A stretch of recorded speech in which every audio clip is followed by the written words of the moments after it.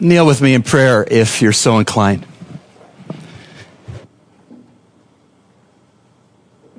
Lord, in the minutes we have on loan from you, hold our attention, whisper by your still small voice about the personal God stories that each one of us have. To the end, Lord, that we would magnify, glorify, and thank you. And to the end that we could think through our stories enough that we could use them to share our faith in the way of salvation with people we meet every day. We ask this, that you be glorified. And we pray these things in Jesus' name, and the incredible body of Christ said, amen. I want to tell you my God story because you all have God stories, and perhaps as you hear mine, that'll encourage you to think through yours. I asked that the Lord would hide me and magnify himself in his story in my life, so here we go. I am the eldest of 4 children. 3 of us are living, and 1 sister is in heaven. As the eldest, I was about 2 years old when my mother delivered her second child, a baby sister for me. And Janet was her name. She only lived 14 days as she had a congenital kidney problem, and the Lord gathered her to himself after 14 days. At that time, my parents were very religious. Maybe you come this morning and you are as well. My father was an elder in a liberal Christian church. You'll see why it was liberal when I tell more of the story. At that time of Janet's passing, I was in a nursery school run by a strong Bible-believing widow named Alice Clements. Alice had 5 children under 16 years of age when her husband Lee was killed in an automobile accident. He owned 2 car dealerships, and they were financially well off while he was alive, but although he had significant life insurance, the life insurance company found a loophole in his death benefit, and Mrs. Clements got nothing when her husband died. So she went from being a comfortable stay-at-home wife and mother to having to raise 5 children under 16 years of age. And one of the things that God led her to do was to run a nursery school in the basement of her Baptist church. And I was one of the little boys that was in her nursery school, and Mrs. Clements' practice was to drive around with her station wagon and to pick up the children in her school and take them to the nursery school and then to bring them back to their homes. And in the course of me moving around with her to school and back, she first heard that Janet had been born, and then she heard that Janet was not well, and then she heard that Janet was not coming home from the hospital yet. And then one morning when she asked how baby Janet was, I don't remember saying this, but apparently I said to Mrs. Clements what I had been told by my parents: Janet went to be with Jesus last night. Mrs. Clements, in her heart of compassion and generosity, had her 16-year-old son deliver a full casserole meal to my parents the very night she learned of Janet's death. This was particularly moving to my mother because my mother knew Mrs. Clements' financial circumstances and how strapped she was in every way for money. With that casserole dinner was a card of sympathy that said, Proverbs 3, 5, and 6, trust in the Lord with all your heart and lean not on your own understanding. In all your ways acknowledge him, and he will make your path straight. My mother didn't fully understand what that meant, although she'd been raised in a liberal church, but she knew the love behind it meant a lot. As the days unfolded, Mrs. Clements, with the heart of an evangelist, was running Good News Bible clubs with Child Evangelism Fellowship, and she was teaching them, and she asked my mother if she would come and assist. And my mother said, I couldn't possibly teach the Bible to anybody because although I've been in the church all my life, I don't know the Bible. Mrs. Clements, I didn't ask you to come and teach. I asked you to come as crowd control. So there my mother sat day after day in the Good News Bible Club for children with her son, me, in the class, and she heard the gospel through missionary stories, through Bible stories on flannel graph. And then there were scripture verses assigned to the children like me to memorize, all to do with being saved. And so my mother was exposed to the good news that Christ has died for sins and arisen, and that he wants to be the Savior of a sinner. And so in the best way my mother knew how, one lonely night when my dad was out at a business meeting, she and the Holy Spirit did business. And the Spirit of God drew my mother to childlike faith in Christ alone, and my mother was born again. When my dad came home from the business meeting, he heard from Mom what had happened. She was so excited. And he was my dad's a really gentleman, real classy man, but he said at that point, "That's good for you, Mary." And my mother said, "Well, what about you?"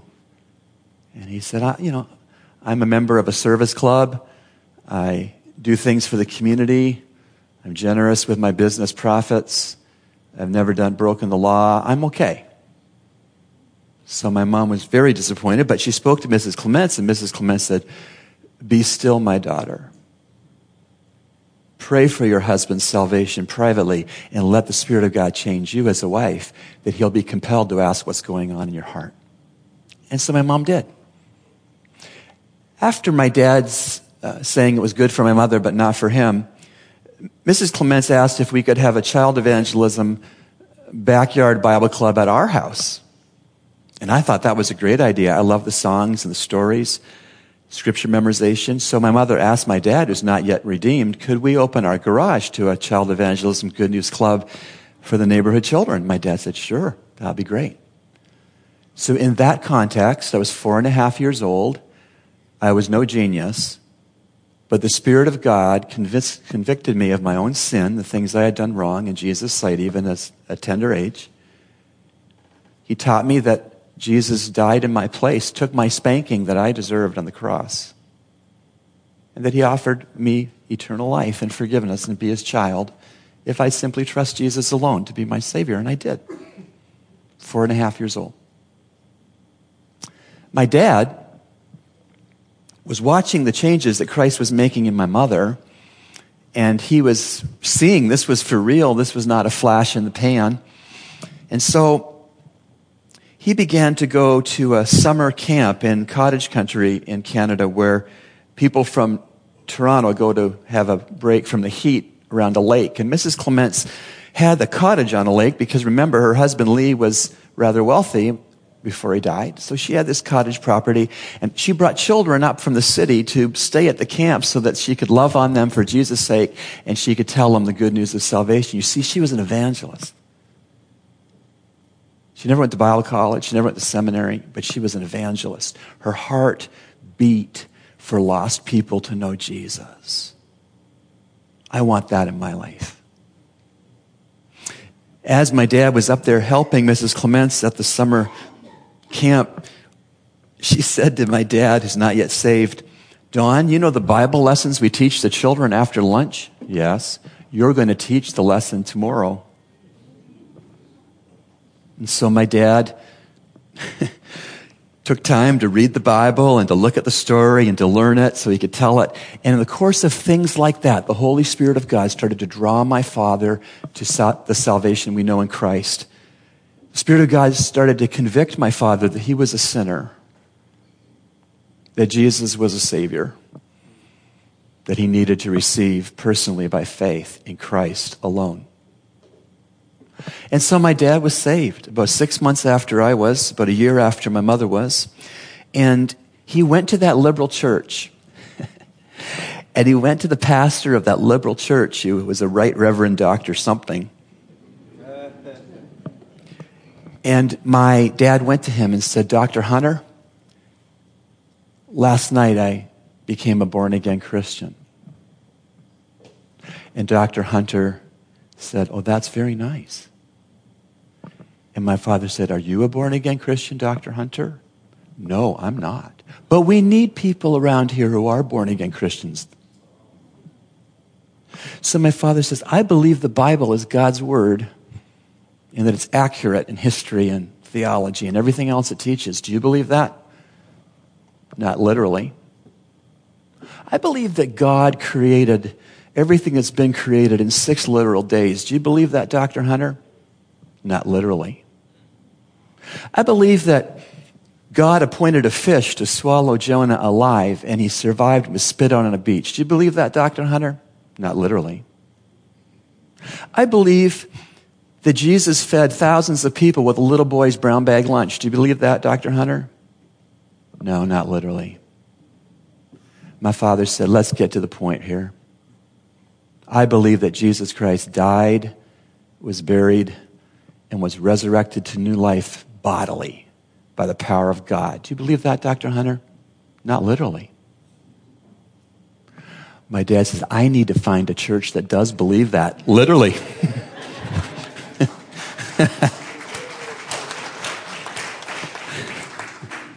So, my dad did. He demonstrated spiritual headship and leadership, servant leadership in our family, and he took us from that liberal church to a Bible-believing, smaller church, much smaller church that believed the Bible, taught salvation through Christ. And we started to grow spiritually in that new church. Now, I'd like to tell you that we all grew in a steady pace spiritually, and there were no hiccups, no bumps, no reversals, no regression. But that is not true. After about 10 years of growing in that church, my parents bought some property to build a summer house. God had blessed the funeral business that my dad owned with his father, and they had some money to do that. So they bought a piece of land with a view of developing a lake, a man-made lake, and a place, an A-frame cottage to relax in.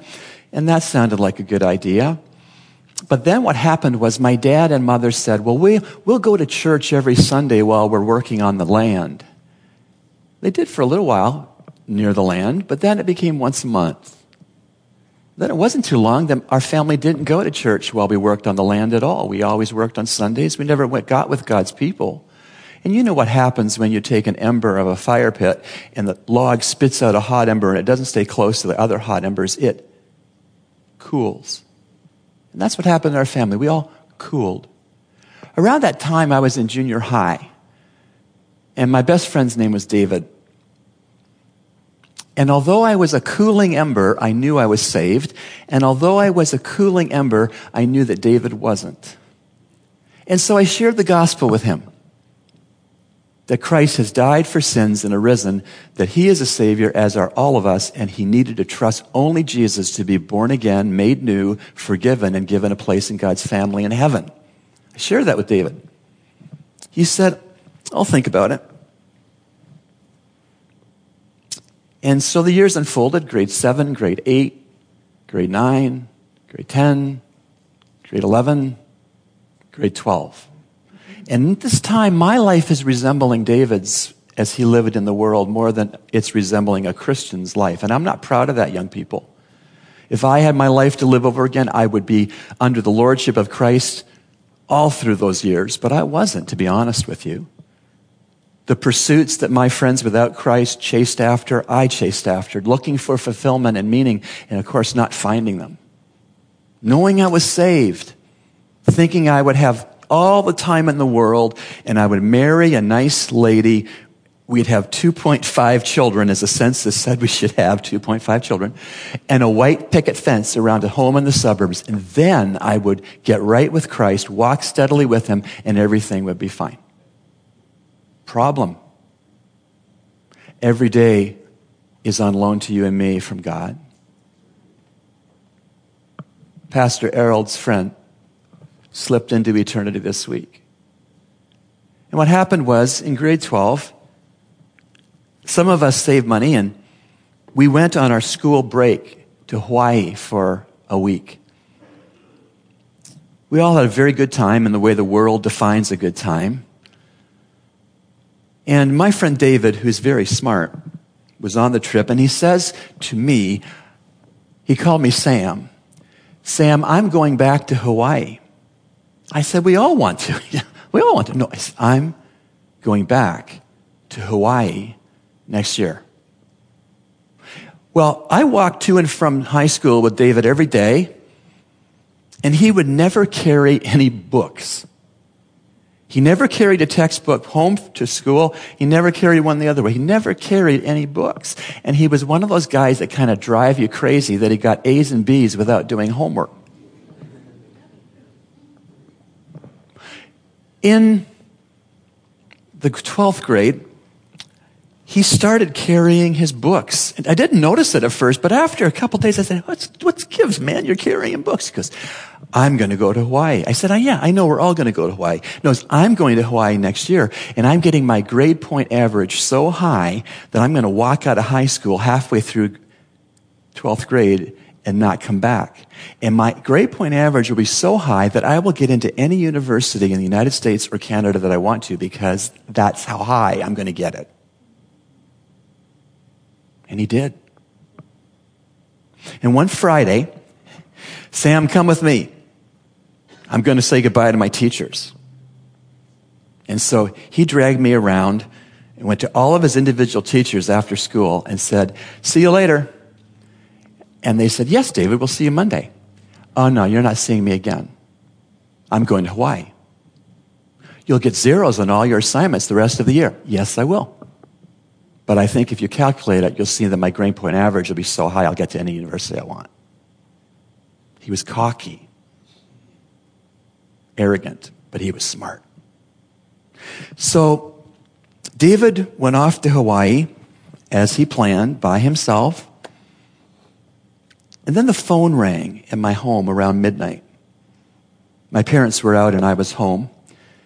And it was someone on the other end that said that their son had drowned in Hawaii. But because David's mother had remarried and I didn't go to her marriage, I didn't know her new surname, and she gave her new surname, and it didn't add up to me. So I wrote a lengthy note to my father.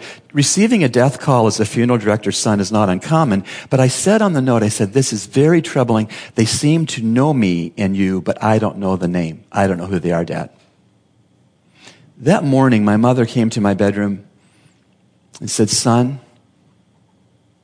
what is Mrs. Christie's new married name? As soon as she said that, I knew. He had died body surfing in a riptide. Although he was a lifeguard, he knew well how to swim. All of the hotels on Maui that had guests had signs warning against swimming in the sea during that particular weeks, but he didn't have the benefit of those warnings, and he drowned.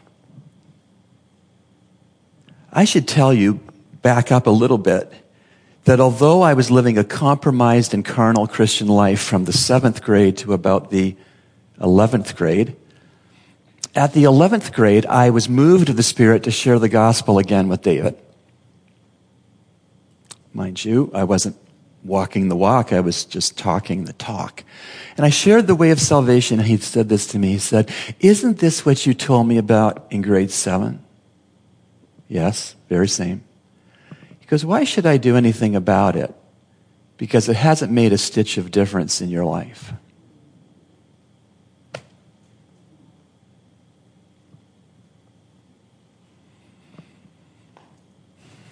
And so, in my church, I sat in the front row of my best friend's funeral as a pallbearer. And my pastor laid out the way of salvation to my classmates. The church was absolutely packed. And I wept for 2 reasons. I wept because David had died. And I wept because my life was in shambles with sin. In that front row, while my pastor was giving the eulogy and the biblical charge, the committal, I prayed something like this. I said, Lord, I am so sorry I've been wasting your time and grieving your heart. I repent. And if you can make anything out of this life of yours that you've given me, I'll do whatever you want. At that point, I was at the University of Toronto studying business administration because my grandfather and dad had these funeral homes in Toronto, and I felt that that would probably be what I ought to do. But my time at the University of Toronto was rather miserable because I was fighting against the will of God. Not knowingly at first, but eventually. That first Christmas break of my year at University of Toronto, my freshman year, where there was a Christmas party with my high school friends. And although I had been a closet Christian during high school, there was a friend of mine who was also a closet Christian during high school. And he was off to Word of Life Bible Institute in Schroon Lake, New York. And he came up to me at this Christmas party, and after some small talk, he got right to the point. He said, "Do you know God's will for your life?" I said, "Well, I've known Christ a lot of years, but I do not know God's will for my life." He said, "Let me ask you this. Do you think you could possibly know God's will for your life if you don't know His Word?" That's a good question. Could you possibly know God's will for your life if you don't know His Word? That was a question that changed my life. And I had a friend who was bold enough to love me enough to ask me. He said, "I challenge you that after you finish at the University of Toronto, get your degree, that you go off to Word of Life Bible Institute in Schroon Lake for 1 year for intensive Bible study to try to find out what God's will is for your life." So I did. There I came to grips with Romans 12, 1 and 2. "Therefore, brethren, by the mercies of God, present your bodies a living sacrifice, holy and acceptable, which is your reasonable service of worship. And do not be conformed to this world, but be transformed by the renewing of your mind, that you may prove what the will of God is, that which is good, acceptable, and perfect." And I wrestled with God about those verses, and obviously He won. And I presented myself a living sacrifice. And almost immediately I knew in my heart that God wanted me to be a pastor-teacher. And so I started listening to the instructors at Word of Life that I felt were most effective in teaching God's Word to us students. And I go up to them after they lectured and I say, "Excuse me, where did you go to seminary?" Not all of them, but the majority of them said Dallas Seminary. I didn't know anything about Dallas Seminary until they mentioned it. So I prayed about it. And as I was praying about it, I applied to Talbot Theological Seminary in Southern California and to Dallas Seminary in Dallas, Texas. And I got accepted in both. So now I have a choice. How do you make a choice as a Christian? Well, you pray, you wait on God, you seek the counsel of more mature Christians who know something about God's Word and something about you. So I did these things. And one morning in my quiet time with God, as I was praying about whether to go to Dallas or to Talbot, the Lord put a strong impression on my heart that if I am going to marry, I'm going to meet my wife at one of those two places. I enrolled and accepted acceptance at Dallas Seminary and was in the incoming class of about 250, maybe more. And there was a faculty welcome, and they had four incoming students identified in advance to give their God stories to the faculty and to the students, the incoming class. There were 3 men, and there was that beautiful young lady on the front row. And when she spoke, it was real clear to me that she loved the Lord most. It was real clear to me she trusted Him for everything. For instance, she said she had several women in Michigan praying for her to have a place to live in Dallas that was free, clean, and had no bugs. And God gave her a place that was free, clean, and had no bugs.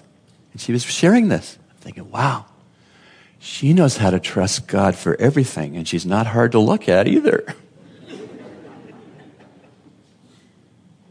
So we became friends, had some classes together. We started dating in October. And because we were much in prayer and we had been dating other people before we knew each other, we got engaged Valentine's Day. So that's pretty quick. I asked her to marry me, and so grateful she said yes. Asked her to marry me, and it was televised on TV. That's another story, perhaps for another sermon. After we married, we graduated Dallas Seminary together. Beth earned her Master of Arts in Biblical Studies, and I earned my Master of Theology degree. And we were so blessed. We graduated together. And do you know what God did for us? We graduated together debt-free. Debt-free. God's provision and provision and provision and provision. To him be the glory. we then answered a call to pastor in Ontario, Canada, where I'm from. I went to Dallas Seminary realizing there was not much expository preaching, verse-by-verse preaching in the Canadian Evangelical Church. So I felt that I should go back to Canada to try to share the Bible verse by verse by verse in some church that God would have me to pastor.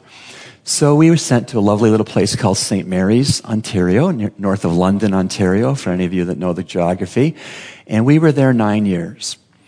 And God blessed, and God taught us how to cut our teeth in ministry and how to trust him and how to apologize when you make mistakes and how to not be proud and try to be humble and teachable.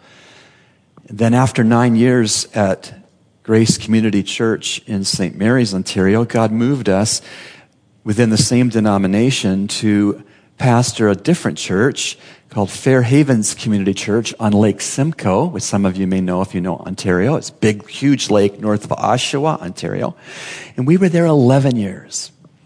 And God blessed us and taught us more and showed us his faithfulness time and time and time again.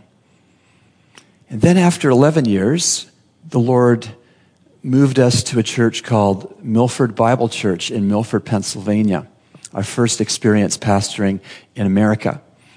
After 20 years of pastoring in Canada, God led us to serve him in a pastoral role in America. And it was really quite amazing that I was told after they called me to be their pastor that they had gone through 562 resumes looking for a senior pastor.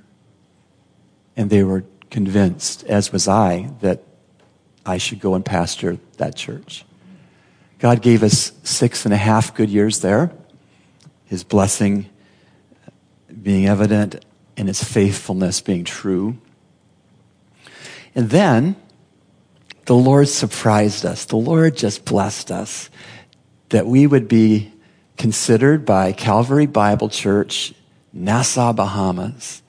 And as we got to know you a little bit at the end of last March and sense your love for Christ, your love for each other, your love for the Word of God, we felt our heart being knitted together with yours, although we didn't know how the leadership of the church was sensing God's leading. Of course, it takes leading of God on both sides of the equation for it to be confirmed, right?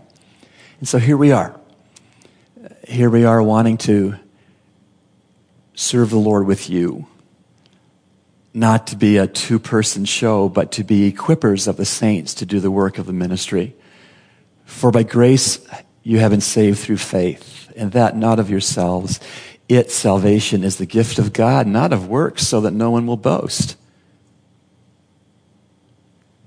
We want to share that message with you sharing that message, and that's why we've started giving you gospel tracts to share and to share your faith.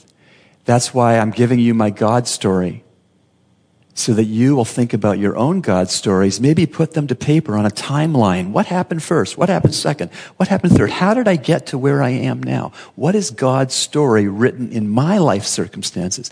Because do you know what? When you have your God story, you can share it in 2 minutes, 20 minutes, or 2 hours. It's your story. You know it well. I'm teaching you my God story to give God the glory, but to spur you on to writing out your God stories so that you'll share your faith.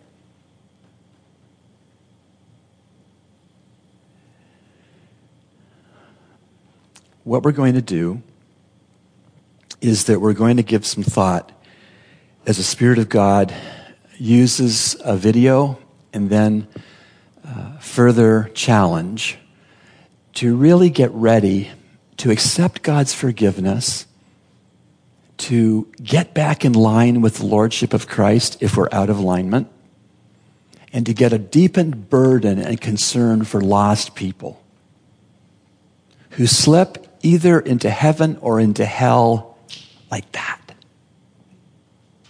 Oh God, give this church a renewed burden for lost people, a love for lost people. May God grow this church numerically by conversion growth. All right, let's see this video. And as Big Daddy Weave sings this song, you think about how it interplays with your life.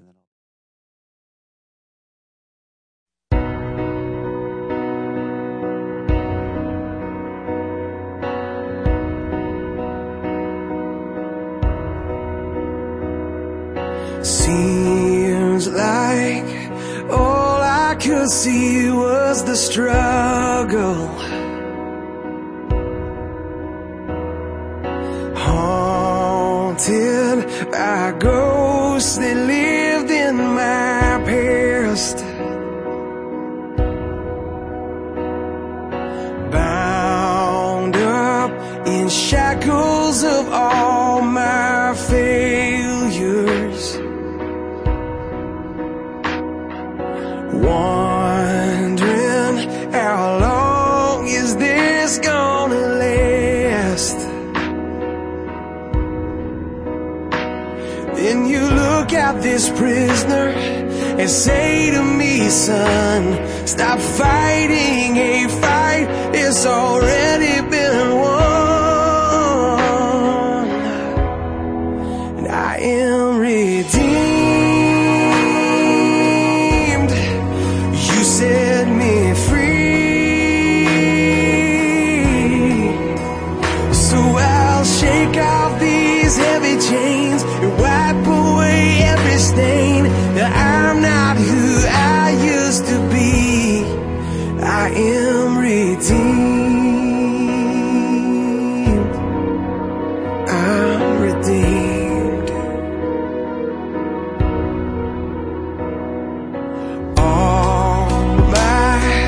Life I have been called unworthy,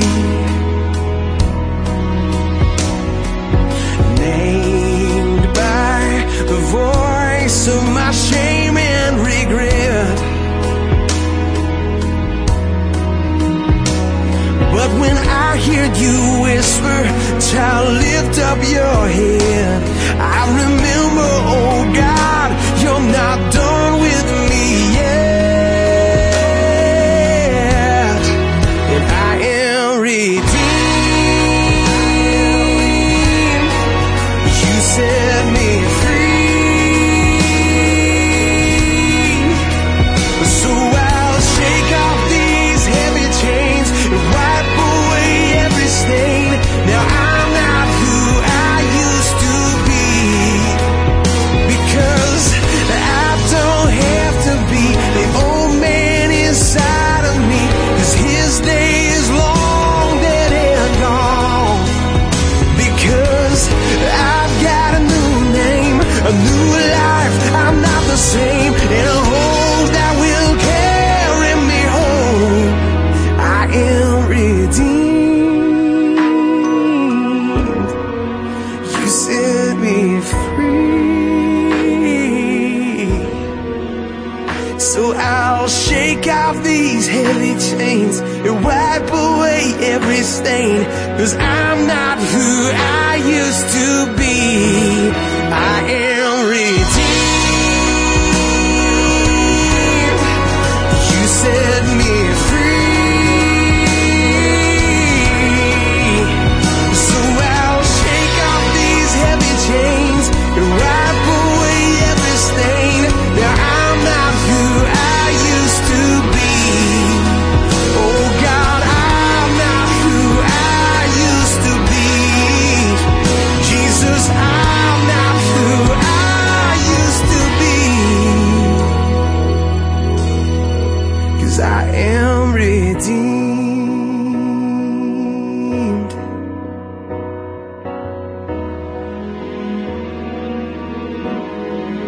Thank God, redeemed.